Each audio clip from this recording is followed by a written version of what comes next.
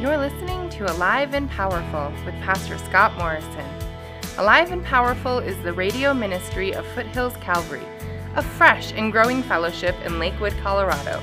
We invite you to come and join us as we study the Word together, Sunday mornings at 9 and 11 a.m. We meet at 12344 West Alameda Parkway in Lakewood, just a few blocks west of Union and Alameda. For more information about Foothills Calvary, please visit our website at foothillscalvary.org. That's foothillscalvary.org. We hope you are blessed by today's message. Now, here's Pastor Scott. Well, let's get in the Word, but let's pray first. Father, we thank you for who you are. We thank you, God, for your love. We thank you for all the moms in this place this morning, and Lord, how blessed we are because of them. Lord, would you bless them and strengthen them? Lord, those who don't have a believing mom or a good relationship with their mom, we pray that you would bring unity and that you would bring peace and healing, even restoration, Lord. And Lord, we thank you for this place that you've given us to worship, to get into your word, to fellowship, to pray with each other. Lord, we thank you that this is a safe place, that we can come to you, we can be real with you, and we can be real with each other. And Lord, we do thank you for your word and that you desire to talk to us. I thank you that you have something for each of us through this book of Philippians today. Lord, you know each person that hears this message. You know where they are in life. Lord, you know where they are mentally, spiritually, emotionally, physically. Father, I pray that you would fill us this morning with your Holy Spirit and that you would speak to us, that you would bring hope and purpose, that we would understand our mission in life and that we would run after it.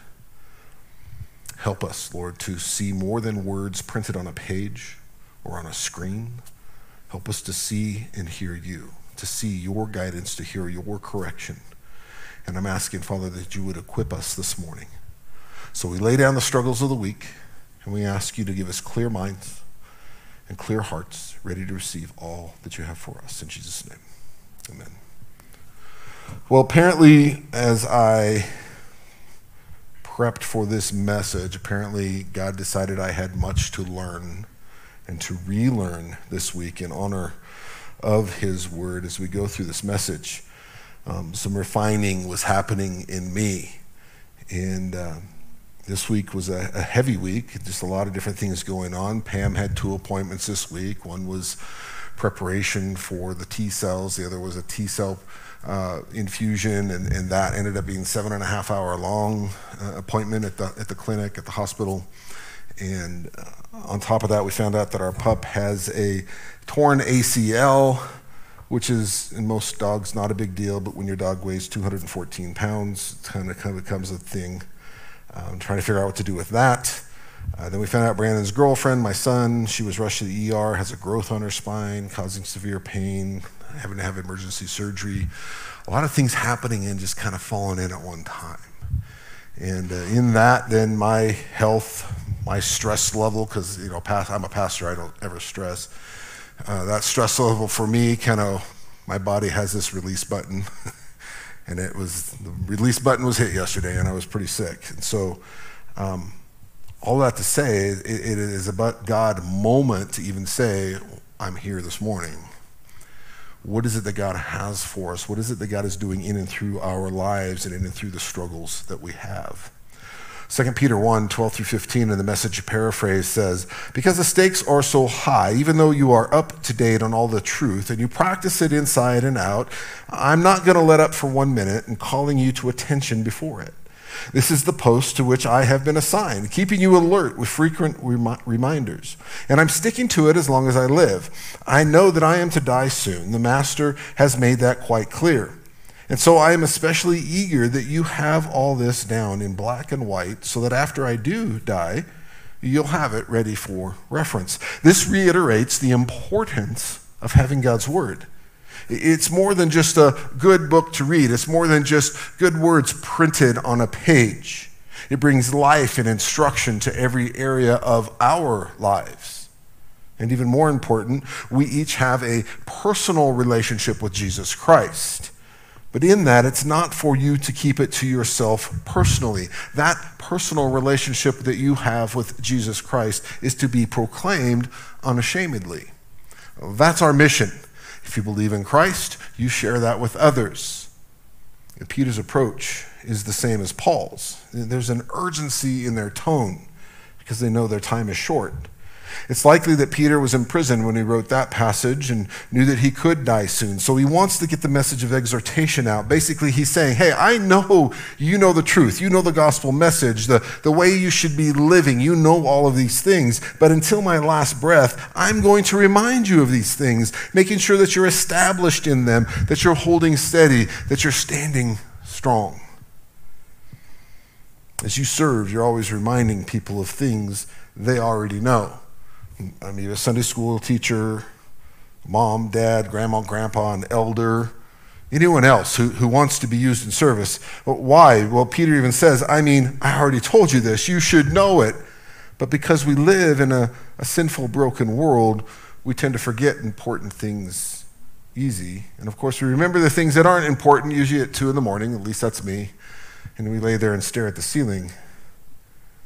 Personally, the last 2 weeks for me have been pretty rough. I lost perspective. I was down. I was depressed. I was angry. I was frustrated, even though that I knew better. I know God is in control. Many of you reached out with scripture and prayer, and to that I would say, don't stop. You never know what God is doing. And I say that for any of us. If God puts somebody on your heart or your mind throughout the week, pray for them, and if you can, send them a text. Give them a phone call. Hey, I was just thinking about you. Here's this scripture I was just reading. This is for you. Because you don't know where they are. You don't know what God really does with that.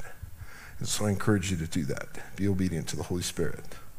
But even though I had that, even though I know, even though I've been studying God's word, even though I'm a pastor, I still fell into the enemy's trap. It truly is a daily walk, a walk that we all do. All of us have to. But sometimes that walk is indeed a struggle. We desire those mountaintop experiences. Anybody like to be on the mountaintop? Like to get to that summit and look and see the view, right? That's where we want to be in our faith as well. We want that mountaintop experience, but we forget that we have to walk through the valley. And then even as we get through the valley, we got to climb to the top. We've got to do the work. We've got to spend the time. And the whole time that we're doing the work, that we're spending the time, Satan's right there, ready to steal, kill, and destroy. Bring in distractions, frustrations, all those things. So really, it becomes all of our jobs to remind people, to remind each other. Mom, dad, pastor, elder, teacher, no matter what the role we have in life, no matter what role you play as you're in this room or you're listening online, we all are to exhort and remind over and over until it is established in the heart. That's our job. That's part of our mission. And you have to listen to this. It's not how much you know that counts as much as how well you know what you believe. I've asked often, why do you believe what you believe to be truth? Can you articulate that?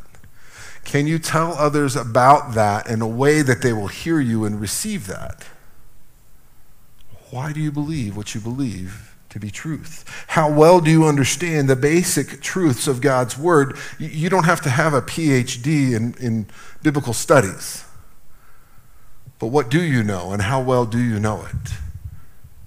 How much do you believe it? Are those truths deeply rooted into the very depths of your soul?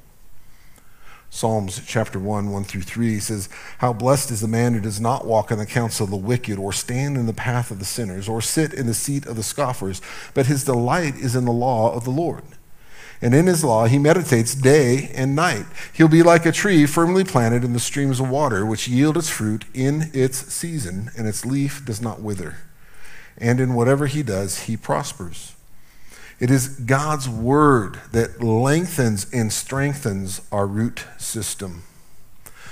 In the clinic this week on Thursday, outside the nurse's station, they've got a plaque, and I took a picture of it, and I need to get all the words down, but one of the patients had passed away, and they had written, one of the family members had written a poem, and it's about an oak tree that's gone through the storm, through the hurricane, like just through the mess, but yet it was still standing.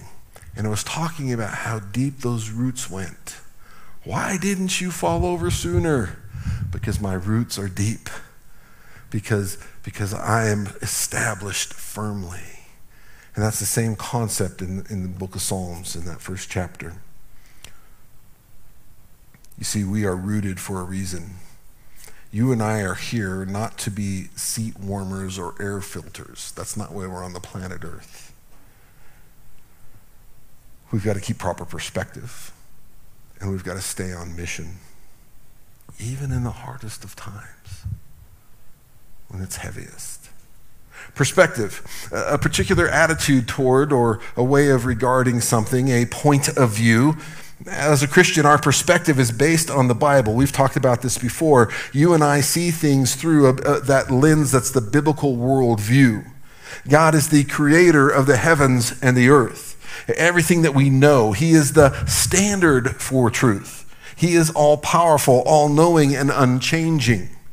It's in this perspective then, as from Paul we saw last week, showed us the focus is the gospel message. It's from that perspective that we see how important the gospel message is, that making sure that everybody possible would hear the gospel. Now the mission, an important assignment carried out for political, religious, or commercial purposes, typically involving travel. Tom Cruise has made millions on Mission Impossible. Sometimes life seems to be mission impossible. The difference with those movies is those stunts, I'd be dead or in a wheelchair if I did them. But as a church, the difference is, as a church and a body of Christ, we have a mission that is not impossible. That mission could be stated several different ways. Be a disciple and make disciples. Or proclaim the gospel, bring teaching and exhortation to other believers, or bring others to Christ. Serve those who are in need, the poor, the needy, the widow, the orphan. Or even simpler, love God and love each other.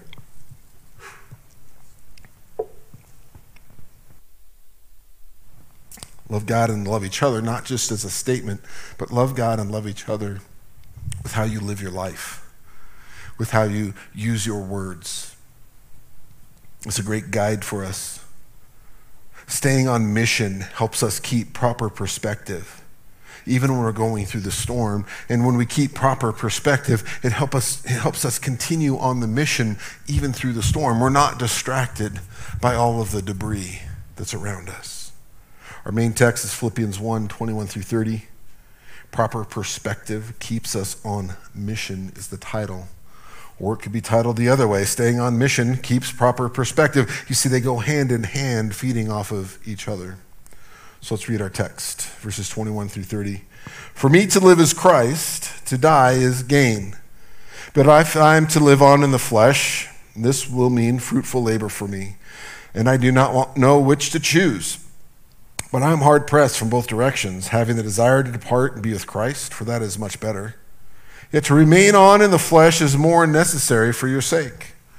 Convinced of this, I know that I will remain and continue with you, all for your progress and the joy of the faith, so that your proud confidence in me may abound in Christ Jesus through my coming to you again. Only conduct yourselves in a manner worthy of the gospel of Christ, so that whether I come and see you or remain absent, I will hear of you and you're standing firm in one spirit, with one mind, striving together for the faith of the gospel, and in no way alarmed by your opponents, which is a sign of destruction for them, but a salvation for you, that too from God. For to you it has been granted for Christ's sake, not only to believe in him, but also to suffer for his sake, experiencing the same conflict which you saw in me, and now here to be in me. How would you answer this question? For me to live is material possession and wealth. To die is to incite a riot in my family fighting over my material possessions and wealth. For me to live is pleasure. To die is nothing. For me to live is fame. To die is to have left my mark on society. Our world has many great wonders in it. Monuments to great men built at a time that they were great. But the majority of the people in the world don't know who they are, unless you're a history buff and that's the kind of thing you study, but that's going to be a very low percentage of the people in the world. There are 3 amazing pyramids in Gaza, which Pharaoh spent multiplied millions of dollars and man hours on to build as monuments to themselves, so they would not be forgotten. Yet although the pyramids still stand, not many of us can even name the men that they're supposed to immortalize.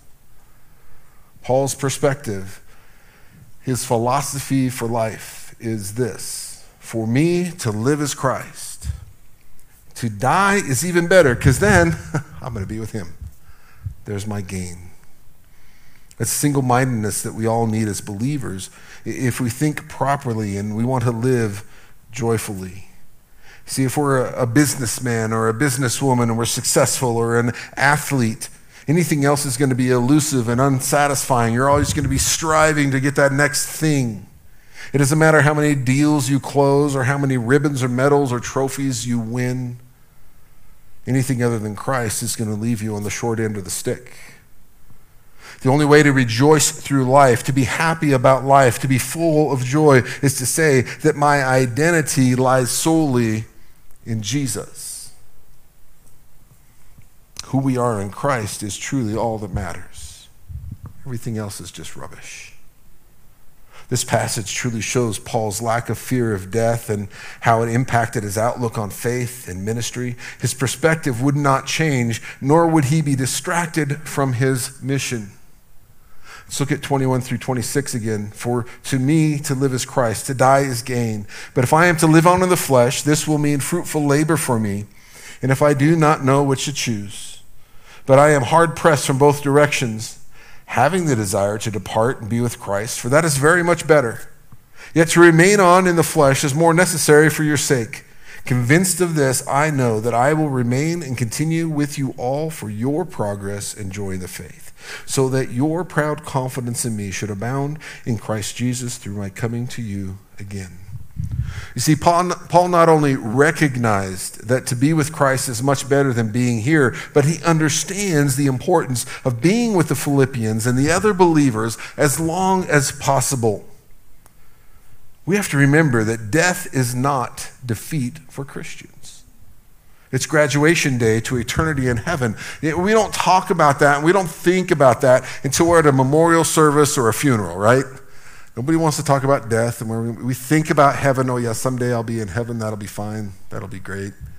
But we don't talk about what that really means and what it looks like. Death indeed is not something to be scared of. It is a graduation day to eternity in heaven.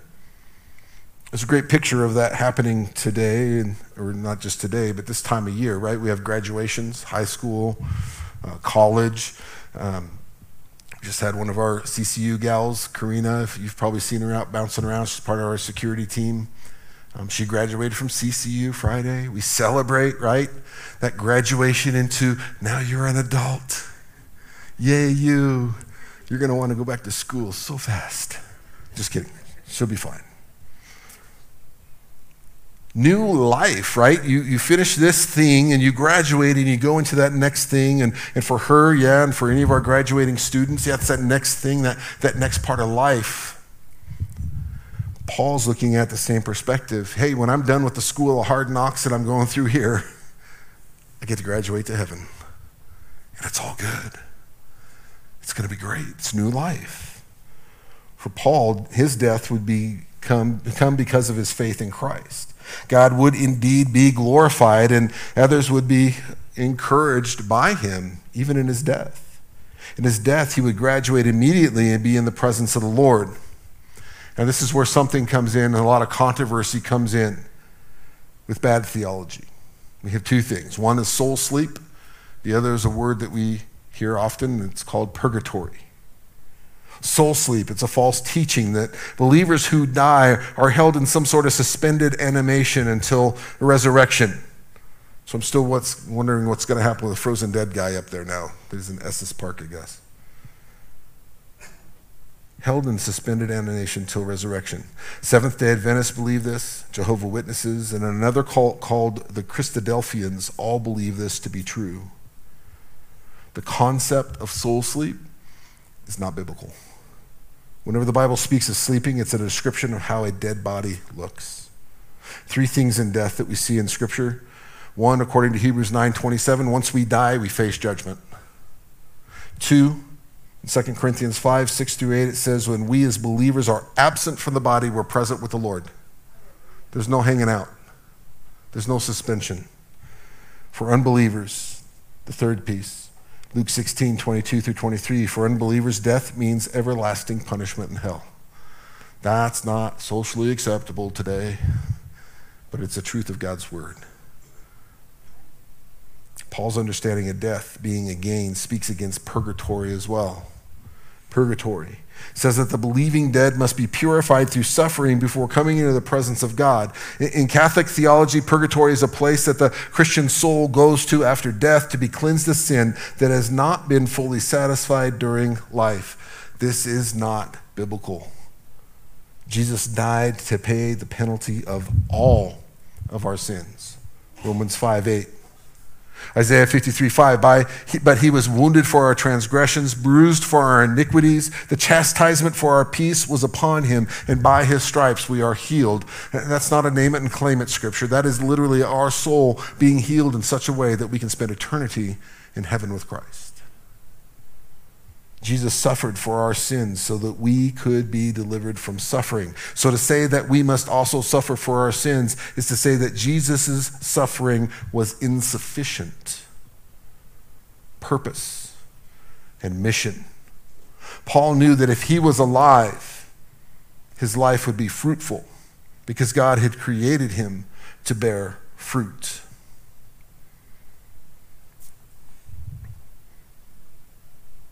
Verse 22 says, if I am to live in the flesh, this will mean fruitful labor for me. The whole idea that we're thinking behind this is that our sins have been cleansed. Everything's been taken care of. Right? To live is Christ. To die is gain. Everything has been atoned for. If we are absent from this body, we are present with the Lord, and that brings us great hope and encouragement for each day. A little song came to my head when I was thinking about this one spot, and it's because he lives, we can face tomorrow. Because he lives, all fear is gone. Because we know he holds the future and life is worth living just because he lives. It's that aspect of us being absent with this body, knowing that he lives, we're present with him. Everything's taken care of. We don't have to worry about it anymore. Paul says, if I'm to live in the flesh, it means fruitful labor. If he's going to live this way, he's going to bear fruit. You and I were created to bear fruit, not just to occupy space, to bear fruit. So many Christians today, sadly, will not bear fruit. Even at the end of their life, there still won't have been any fruit from their lives. What is fruit? In the natural world, we know fruit is the result of a healthy plant producing what it's designed to, what God created it to, right? We get great apples from a nice apple tree, plums from a plum tree. In the Bible, the word fruit is often used to describe a person's outward actions, the result from what is going on in the condition of their heart. That's what comes out. That's the fruit. Good fruit is produced by the Holy Spirit. We've talked about Galatians 5:22 and 23 before. The fruit of the Spirit is love and joy and peace and patience and kindness and goodness and faithfulness and gentleness and self-control. That's fruit that comes out of you being a follower of Christ. The more we allow the Holy Spirit free reign in our lives, the more this fruit is evident. If we walk in the Spirit, we will not desire the things of the flesh. We keep in step with the Spirit. That's the goal. That's what's so important about us staying in tune with the Holy Spirit. If we're walking in the Spirit, our eyes are on God. If we're in His Word, He guides us and directs us and He protects us and He gives us that ability to make wise decisions, and we're not going to want to walk in the flesh. We're going to desire to walk in the Spirit. In John 15:16, Jesus told his followers, I chose you and appointed you so you might go and bear fruit that will last. So righteous fruit has eternal benefits. So here's Paul being hard-pressed. He knew there would be fruit in his life. He also knew there'd be fruit if he died. He knew the power of the proclamation of the gospel personally. He believed and he was saved. He was all in. Remember, we talked about in the introduction of this book, we talked about it from the beginning, how he was such a bad person, was actually trying to kill Christians, but yet he was saved and turned his life completely around, and now he's being used in amazing ways. The thought of finally being with Jesus for him was an amazing draw, but yet to exhort, to encourage, and teach the Philippians, well, that was a great draw as well. It's kind of the same conundrum we had as we studied the book of Revelation. We all pray and still today would say, "Come, Lord Jesus, come." We want him to return. I'm ready. Let's go. But if we're going to be here, let's be about his business. What is it that he has for us to do? Let's work on that. Let's do that. Let's be obedient and complete those things that he's given us to do. Lord, help us to obediently serve you. Help us to share the hope that you have given us to share with others. And help us to do it with gentleness and compassion. And I would even add, as we read from Paul and Peter, let us share that gentleness and compassion. That's great. Let's do that. But let's have an urgency. Who is it that God has brought in front of you right now that you could be sharing with? That's your mission. That's your goal. Paul doesn't know which to choose, live or die. He longs, he panteth after, as a deer pants for the water, so my soul longs for thee. He longs to be with Jesus. Do you? Or are we distracted by what's going on on planet Earth? Other men and women have wanted to die, and some are gripped by gloom and darkness that leads to suicide. Others tired of the world's cruelty and sickness. Others yet, even in the midst of their own suffering, want to die. To that, I would pause right here and say, hey, if you're in that space, if you're struggling with that right now, reach out. We don't walk through life alone, through good times or bad times, easy times or hard times. If that's a thought in your head and that's something you're struggling with, reach out and get help. We're here to help you. God's right there to help you. All you got to do is extend your hand.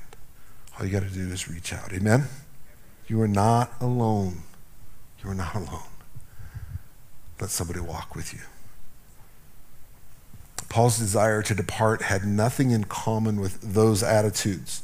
Paul probably had many motivations to depart. He wanted to go to heaven. It meant if he was in heaven, he'd finally be done with sin and temptation. Praise God for that.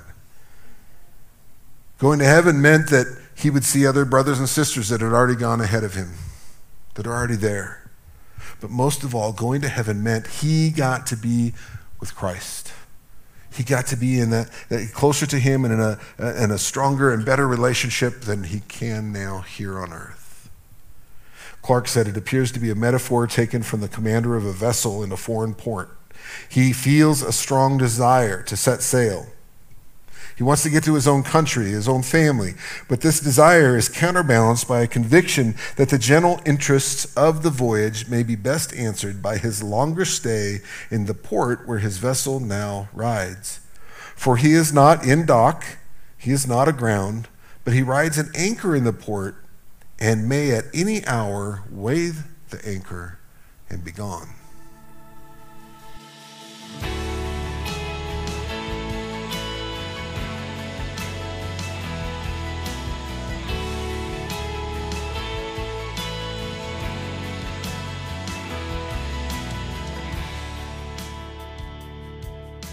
Hi, this is Pastor Scott from Foothills Calvary. I hope the Lord is speaking to you through today's message. I wanted to just take a second and invite you to join us for worship services at Foothills Calvary. We meet Sundays at 9 and 11 a.m. at 12344 West Alameda Parkway in Lakewood, just a few blocks west of Union and Alameda. If you'd like more information on Foothills Calvary, please visit our website at foothillscalvary.org. Now let's get back to our study. I pray that the Lord will continue to speak to you by his Holy Spirit. Philippians 1:24 says, "Yet to remain on in the flesh is more necessary for your sake." Paul understood that others still needed him there, that his work was not yet done. So while allowing for the possibility of martyrdom, he told the Philippians that he expects to be spared at this time. I will remain. I will continue with you. Paul was confident and full of faith, yet he seems short of absolute certainty. His lack of absolute certainty, though, is a comfort even to us. Even the great apostle didn't have some prophetic certainty about the future. We would all love that, right? We'd like to know what's happening next so we can prepare and plan. If I had known what was happening next this last week, would have been much better. Or would it? But we must take a day at a time with our eyes fixed heavenward. That's what he gives us. One day, take care of it, keep your eyes fixed on him. Then take the next day. A side note, Paul did survive this imprisonment. He was set free and martyred later in Rome. He did come to visit the Philippians once again. Paul's friendship with the Philippians was so close that he knew indeed that they would rejoice over seeing him. Then Paul gave them instruction on their behavior in his absence. And Paul wanted the Philippians to work together for the cause of the gospel. Verse 27, conduct yourselves in a manner worthy of the gospel of Christ, so that whether I come and see you or remain absent, I will hear of you, and that you are standing firm in one spirit, with one mind, striving together for the faith of the gospel. Conduct. Literally in the Greek, it means to live as a citizen. Paul told them, be a good, patriotic citizen of the kingdom of God. Pay attention to what you're doing. And we'll see him address this again later as we study Philippians. Paul was laying out this accountability piece. He's saying, hey, be a good example. Set the tone. And that he would be checking on them to make sure that they weren't just talking the talk, but they were walking the walk. That word accountability. There's already much temptation in the world today, and it seems that the devil is constantly striving to create even more temptation.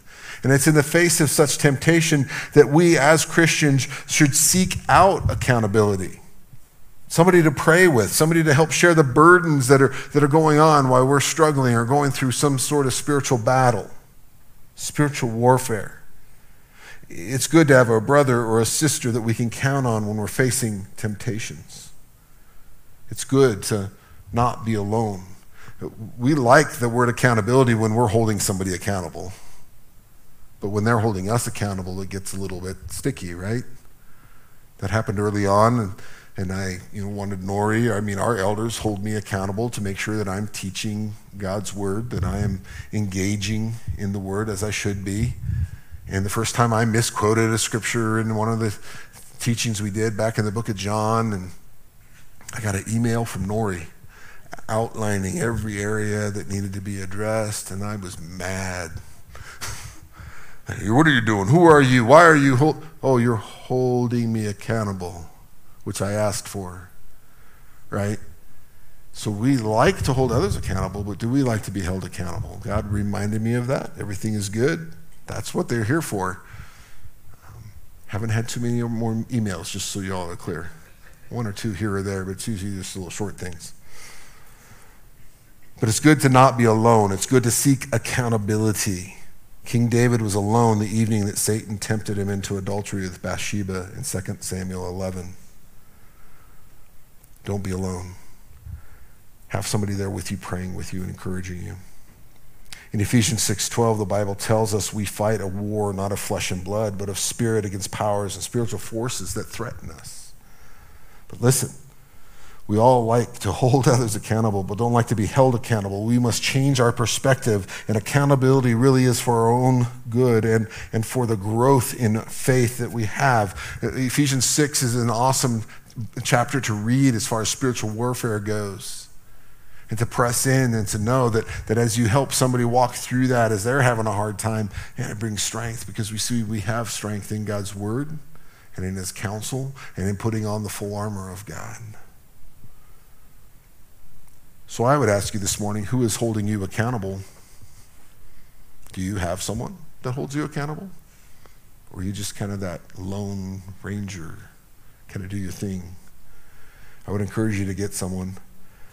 Get someone that you can talk to pray with. Don't make it hard or you're not going to follow through, but just get somebody you can simply talk to, simply pray with, or have them pray with you when you're struggling. Build those relationships. It's part of being a disciple. It's part of making disciples. And I have those who hold me accountable. That Nori and Jack and Pastor Nate and others here in the church. And on the larger scale for Calvary Chapels, we have Pastor Dave Love, we have Ed Taylor. Like if they're here to hold me accountable to teaching God's word and staying on that verse by verse track and not taking things out of context. And if I go off the rails, you're going to hear from one of them up here as they look for my replacement. It's accountability, that we stay true to God's word. Paul wanted to know the Philippian church was staying together as one body without becoming fragmented or fractionalized or denominationalized even. Paul wanted to see the accountability and unity working together for a common purpose. That was exhorting the believers, encouraging those that were already of faith, and then sharing the gospel message with those that did not believe. So regardless of his presence, Paul urges them to continue living in a manner that is honoring to Christ. The same would be for us. We must live in a manner that is worthy, a manner that is honoring to Christ. Verse 28, in no way alarmed by your opponents, which is a sign of destruction for them, but of salvation for you, and that too from God. Paul wants the Philippians to be bold before their adversaries, not terrified. Not terrified by their enemies, alarmed, frightened, terrified. In the Greek, it's reference to a stampede of uncontrollable wild horses. Paul wanted them to have the same faith that he had in the midst of his trials. He wanted them to stand with boldness, not swerving, not ducking, not diving under the couch, but standing strong, not stepping back or retreating. When Christians stand strong against the intimidation of the world, and when they stand strong against the flesh, against temptation, against evil, against the devil's schemes, it shows those spiritual enemies that their ultimate destruction is certain, that they have no power and authority in our lives. When our spiritual enemies fail to make us afraid, they have failed completely because they really have no other weapon than fear and intimidation. If you think about what drives our world today, it's fear and intimidation. When COVID came a few years ago, it was all about fear and intimidation, and that kept going. And then when we'd lose that fear and intimidation, we had Snowmageddon, which really wasn't that bad, but everybody still emptied the shelves of the stores. Like, it's all about fear and intimidation. Well, I am no longer a slave to fear. I am a child of God. That's what we need to remember. We're not a slave to fear. We're a child of God. We have purpose. Don't be fearful. Amen? When Christians are not in any way alarmed or terrified by their adversaries, it's evidence of their own salvation. It is when we are in the Lord, we can surprise ourselves with our boldness. Do we truly understand our salvation? The end of Psalms 139, right? Help me to see if there's any unrighteousness in me, Lord. Help me to make it right. Really, it's saying, okay, if there's bad things in me, Lord, help me to see it. Help me to make it right. Help me understand my salvation and the power that's there. When you surrendered your life, you were delivered from that sinful lifestyle, and you were saved. You're a new person. You're a new creature. This is the true power of the Holy Spirit-filled believer. And the reason it's imperative for us to be in the Word and to be in prayer on a daily basis, seeking to be filled on a daily basis with the Holy Spirit and anticipating opportunities to share hope on a daily basis. God will use you right where you're at in the midst of the mess. Be ready. Be prepared. Don't be terrified. Why don't the Philippians need to be terrified by their adversaries and the attacks and challenges they faced? Because God was in control of it all. And as hard as it is to understand, God ordained and timed it all out. It was God's divine providence. We don't understand that. We think that all the bad things happen. Why would God plan that? Verse 29 and 30, for to you it has been granted for Christ's sake, not only to believe in him, but to suffer for his sake, experiencing the same conflict for which you saw in me, and now here to be in me.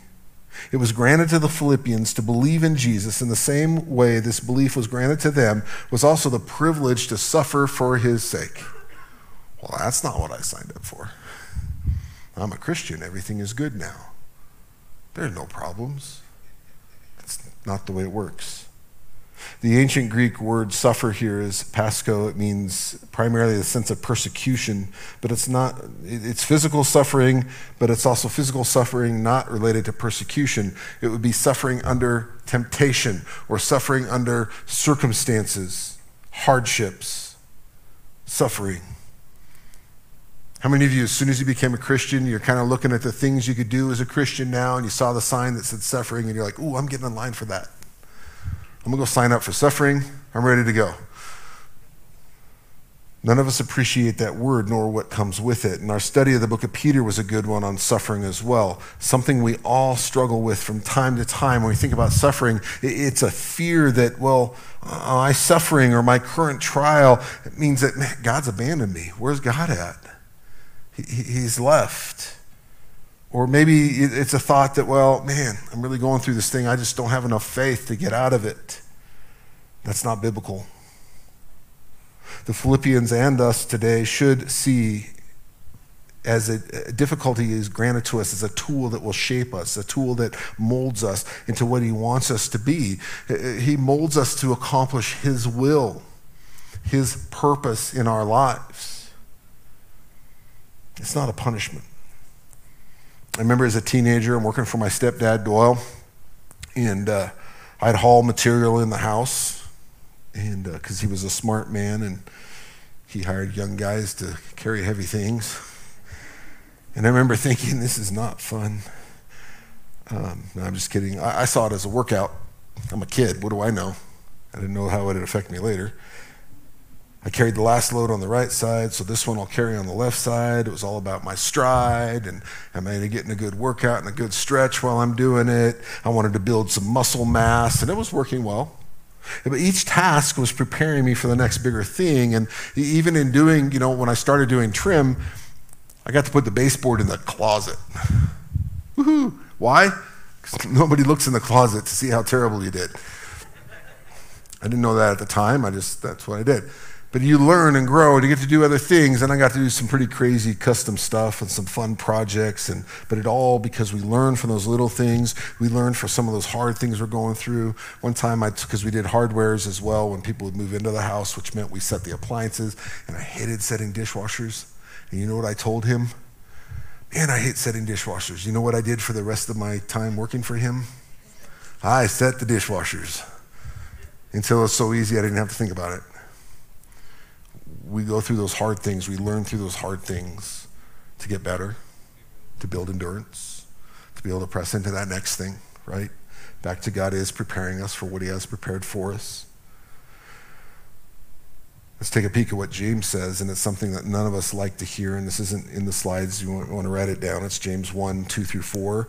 Consider it all joy, my brethren, when you encounter various trials, knowing that the testing of your faith produces endurance, and let endurance have its perfect result so you can be perfect and complete, not lacking in anything.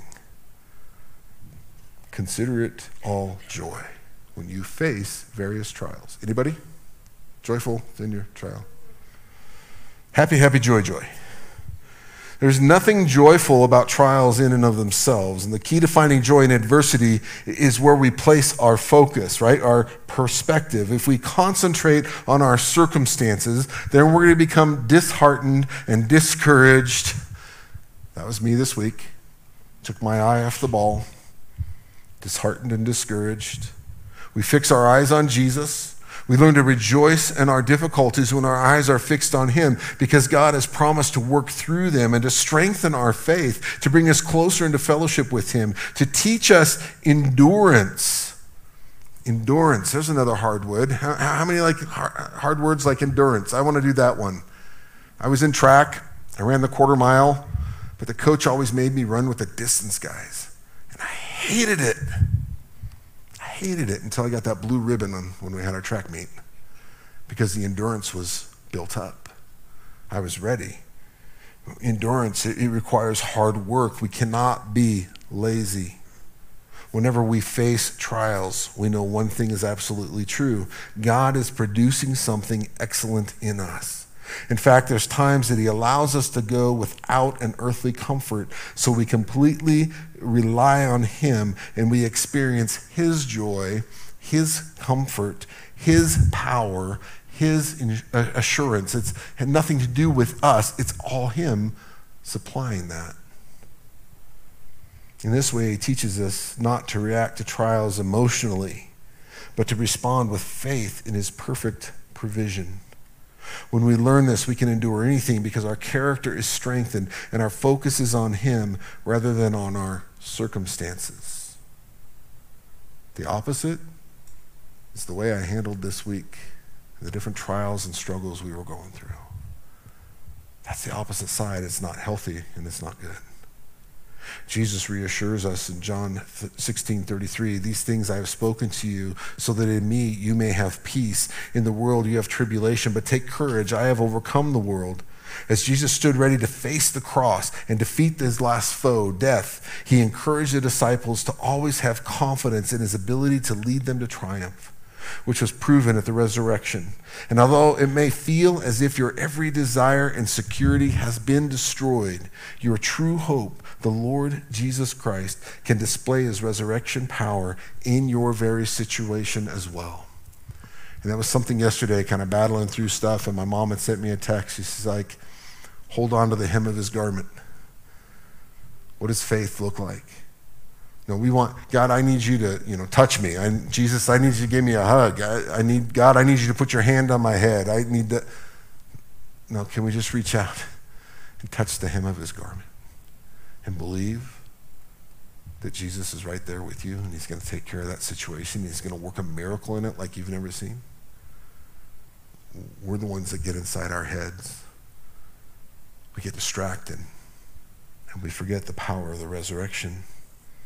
And I guarantee if we can do that, if we can press into that, what he does, you will not be disappointed in. As to suffering, Meyer said, everyone cannot be trusted with suffering. All could not stand the fiery ordeal. They would speak rashly and complainingly. So the master has selected with careful scrutiny the branches which can stand the knife. Look up at each throb of pain and each hour of agony as a gift and dare to thank him for it. Look inside the envelope of pain for the message it unfolds. It's a rough packing case, but there's treasure in it. John Hanlon had even prayed out before we were in first service, had prayed something similar to this, not knowing what the message was, and simply said, Lord, thank you for the trials and the struggles we're going through, that you're teaching us and helping us to grow. Have you thought about that when you're going through that struggle? Okay, God, I thank you for this. I know you're doing something in it, and I'm trusting in you to help me get through it. Is this for anybody else, or is it just me? It's just me. Maybe two of us. Verse 30, experiencing the same conflict which you saw in me, and now here to be in me. The Philippians had the same kind of conflict Paul had among them in Philippi, the same kind Paul faced in Rome. The conflict the Philippians were concerned about, the difficulty of walking right with the Lord, proclaiming the gospel message as they know they needed to, but then how to still do that when they were being persecuted, when they were under attack. That's where they struggled. Conflict is the Greek word agon, which described a place where the athletic contests were held, and later it came to refer to the contest itself. It's where we get our words agony and agonize from. If the Philippians had this kind of conflict, the same kind of conflict that Paul had, they could also have Paul's kind of joy. They could have, even in that conflict, the fruit of the Spirit, because that's what Paul had in the midst of it all. The word granted comes from the Greek term charis, often translated gift. Believing in Jesus and receiving his salvation is a gift, but so is suffering for him. Our trials keep us close to the Lord and humble, and in his presence, we're dependent upon his comfort, his wisdom, and his power, not our own, not by might, nor by power, but by my Spirit, says the Lord of hosts. That's where it comes from. The truth is, we learn more in the valley experiences than on the mountaintops, because hardships teach us more about the nature and faithfulness of God. In these times, Paul shows us that we have to keep proper perspective, that we have to stay on mission. A question for you this morning as we get ready to close: have you lost perspective? Are you off of your mission? Have you allowed the enemy space in your circumstances? You see, as we do the opposite of relying on him and trusting that he's building us in and through our current and even ongoing trials, we get buried, we get overwhelmed. Paul was not in good circumstances, but he kept perspective. He stayed on the mission. Scott, on the other hand, did not do that this week. I got buried. I lost perspective. But God, by the grace of God, we all stand. By the grace of God, he restores us. Man, I struggled through all that stuff this week. What do we do with the dog? I need to surrender the dog to somebody who can pay for that surgery. I need to do this. I need to do that. Pam's doing this thing. I'm having some PTSD because here we are into year number 9 of cancer stuff. Okay, God, how am I going to do? How am I going to fix this? How am I going to? Kept on going all week, battling, fighting, grinding. I get to Thursday morning at 2:30 in the morning. I have worship music on because I'm not sleeping. And I begin to feel kind of that wave of God's grace, a little bit of his mercy. There's more of the worship music. You feel the presence of the Holy Spirit, just healing and stuff. No, circumstances didn't change. Dog's leg was still messed up. Pam's still going through her stuff. Get a call about Brandon's girlfriend having some very, very bad back issues. Like all these things keep piling on and keep piling on, but yet there's God's grace. There's some peace, the wave of his mercy. The battle literally continued until about 9 o'clock last night. Guess when I finished the message? 9 o'clock last night. Like as soon as I shut the computer off, it was done. And then all of a sudden that oppressive spirit was gone. Do you think the enemy didn't want this message to be heard? Even for me to stand here, right? Can we stand and press in and press through? Life is not easy. I would say just because I'm a pastor doesn't mean I got it. I've already told you that before. If I stand up here and say I figured it out, I'm good to go, I've arrived, help me out. God's about to teach me something new.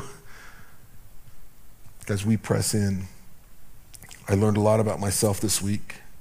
More importantly, God reminded me gently of my mission and of my perspective. He just said, hey, look over here, right here. Look, I got you. And I got this. I'm going to take care of it.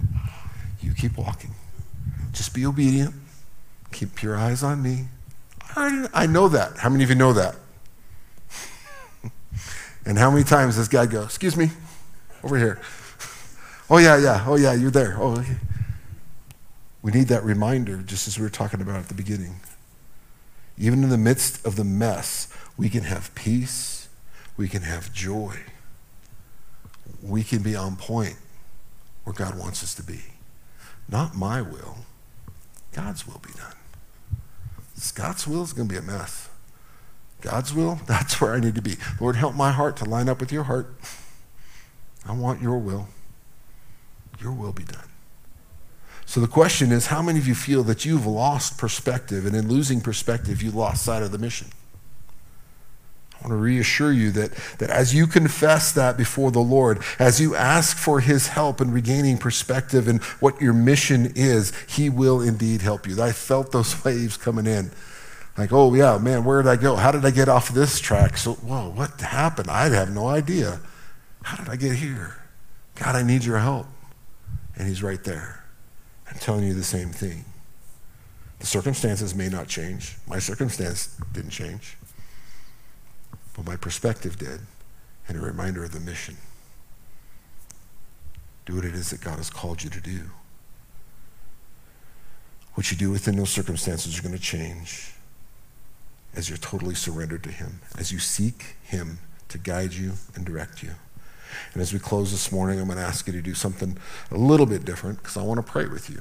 I want to pray for you. So I'm going to ask everybody to bow your heads, close your eyes for a minute. I just want you to listen for a second. I want you to be praying. And so the Holy Spirit minister to you. But I would ask you that question again. How many of you feel that you've lost perspective? And in losing perspective, you've lost sight of the mission? I'm going to repeat it one more time. How many of you feel that you've lost perspective, and in losing perspective, you've lost sight of the mission? If that's you this morning, you just feel that, I just want you to lift your hand up. Just want to pray for you. Raise it up high. Now I'm going to ask you to take a little bit of a step of faith. I just want you to stand up right where you're at. Everybody else, heads bowed, eyes closed. Just stand up right where you are. I'm not going to make you come down front, I promise. I just want to pray for you. God sees you. He sees your heart. He knows where your struggle is.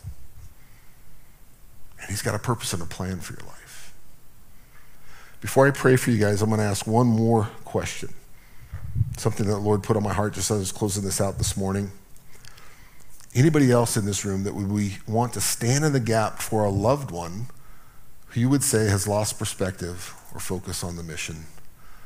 I'm going to ask you to stand up and we're going to pray for them as well. You know somebody in your family, you know a friend, a coworker. They've lost perspective. They've lost mission. Good. Let's pray. Father, you see more than just these hands. God, you see their hearts.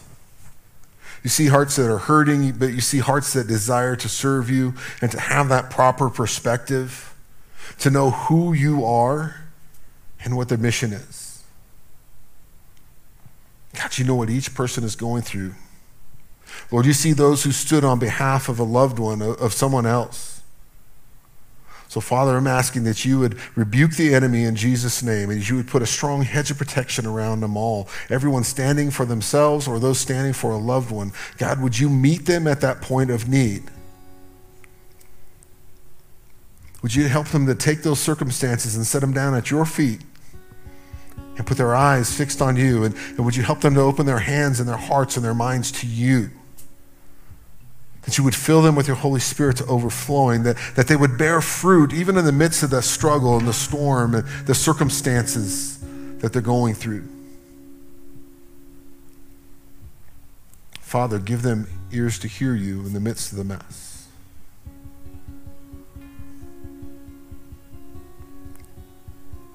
Lord, there are those in here that need your forgiveness, but there are also some, Lord, that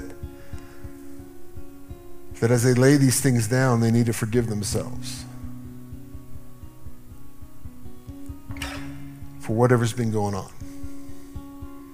Lord, would you help them to do that? Would you help them to feel your forgiveness? And in that, forgive themselves. I put them all in your hands with great expectation, Father, of what you're going to do next in and through their life and in and through their circumstances. And we give you praise for it, Father. In Jesus' name, amen. You can be seated.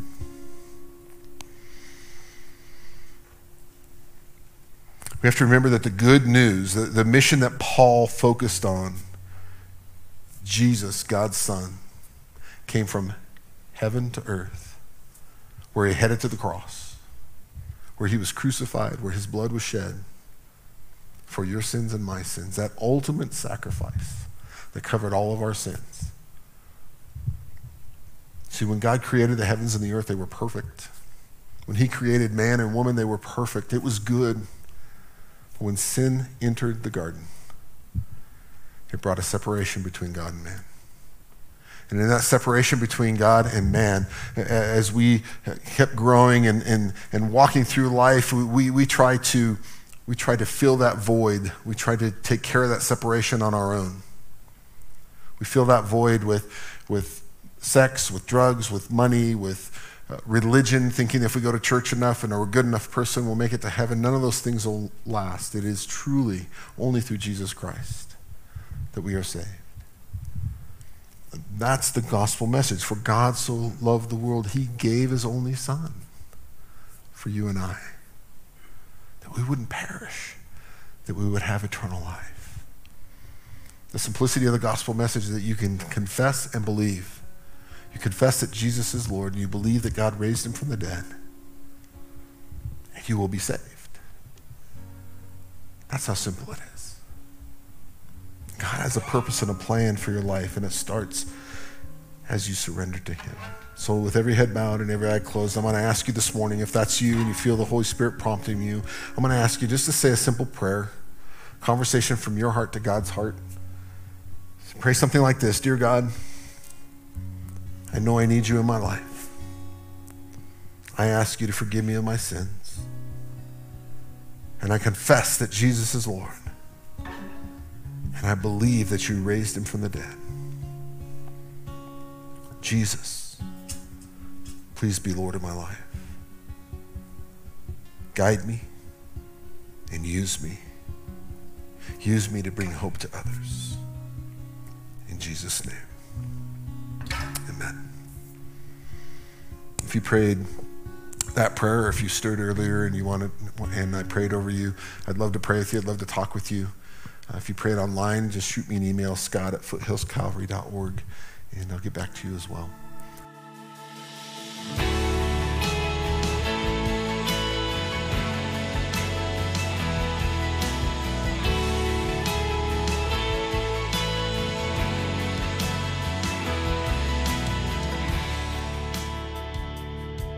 This has been Alive and Powerful with Pastor Scott Morrison.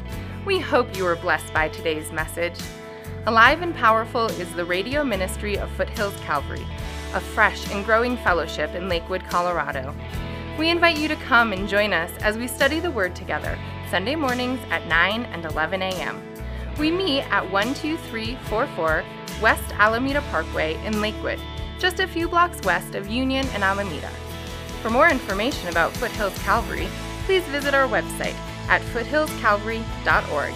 That's foothillscalvary.org.